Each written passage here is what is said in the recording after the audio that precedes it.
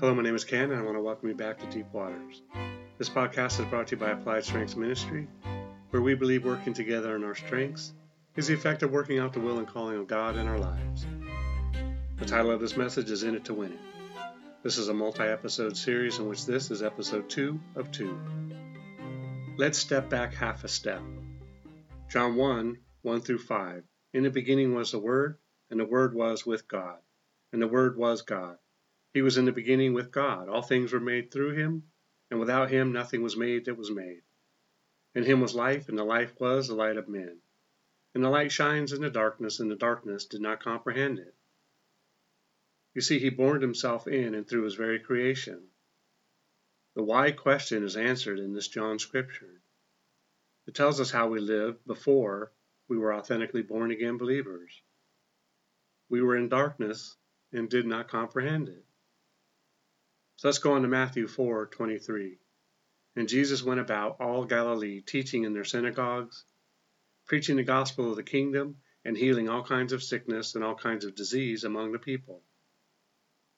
Each one of these people needed to be sick and to have a disease in order to be healed, and for many of them to receive the gospel of the kingdom of God. What? Sickness and disease the pathway to salvation? Yes, in many cases, not all. But in many cases, these nasty things hold the key to salvation. That's why you have to have the Holy Spirit. So when you pray for someone to get healed, by God, they get healed. All right, I'll slow down. Let's get back to Matthew 9:18-26. While he spoke these things to them, behold, a ruler came and worshipped him, saying, My daughter has just died, but come and lay your hand on her, and she will live. So Jesus arose and followed him, and so did his disciples. And suddenly a woman who had a flow of blood for 12 years came from behind and touched the hem of his garment.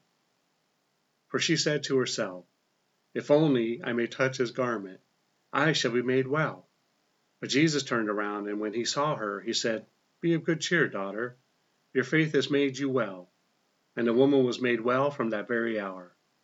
When Jesus came into the ruler's house and saw the flute players and the noisy crowds wailing, he said to them, Make room, for the girl is not dead, but sleeping. And they ridiculed him. But when the crowd was put outside, he went in and took her by the hand, and the girl arose. And the report of this went out into all the land. Okay, so the story is great in that we see two significant things happening here. One was that somebody had asked for his help, and that his daughter went to sleep without permission. But the other, which is equally significant, is a woman who placed her very life at risk in that crazed crowd that was at that very moment rejoicing that the tickets to the show were free. She was sick for 12 years, just for this very moment. Doctors couldn't heal her because it would have taken away the moment of her hemming Jesus in. She was to be sick so that in that very moment of looking into the face of salvation, she would risk it all to be relieved of the ailment. But unannounced to her, she would also receive her salvation. Now, I suppose looking back, she would have said, it was all worth it. Don't we have our example? Philippians 3:7-11. But what things were gained to me, these I have counted loss for Christ. Yet indeed I also count all things lost for the excellence of the knowledge of Christ, Jesus my Lord, for whom I have suffered the loss of all things, and count them as rubbish, that I might gain Christ, and be found in him, not having my own righteousness, which is from the law, but that which is through faith in Christ, the righteousness which is from God by faith, that I may know him and the power of his resurrection, and the fellowship of his sufferings, being conformed to his death, if by any means I may attain to the resurrection from the dead.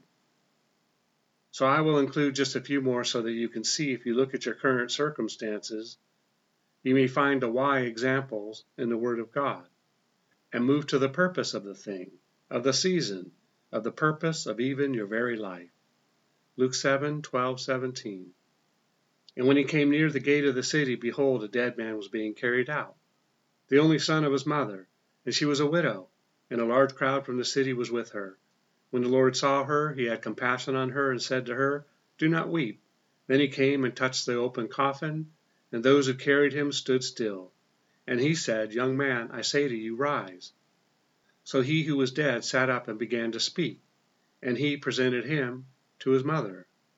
Then fear came upon all, and they glorified God, saying, A great prophet has risen up among us, and God has visited his people.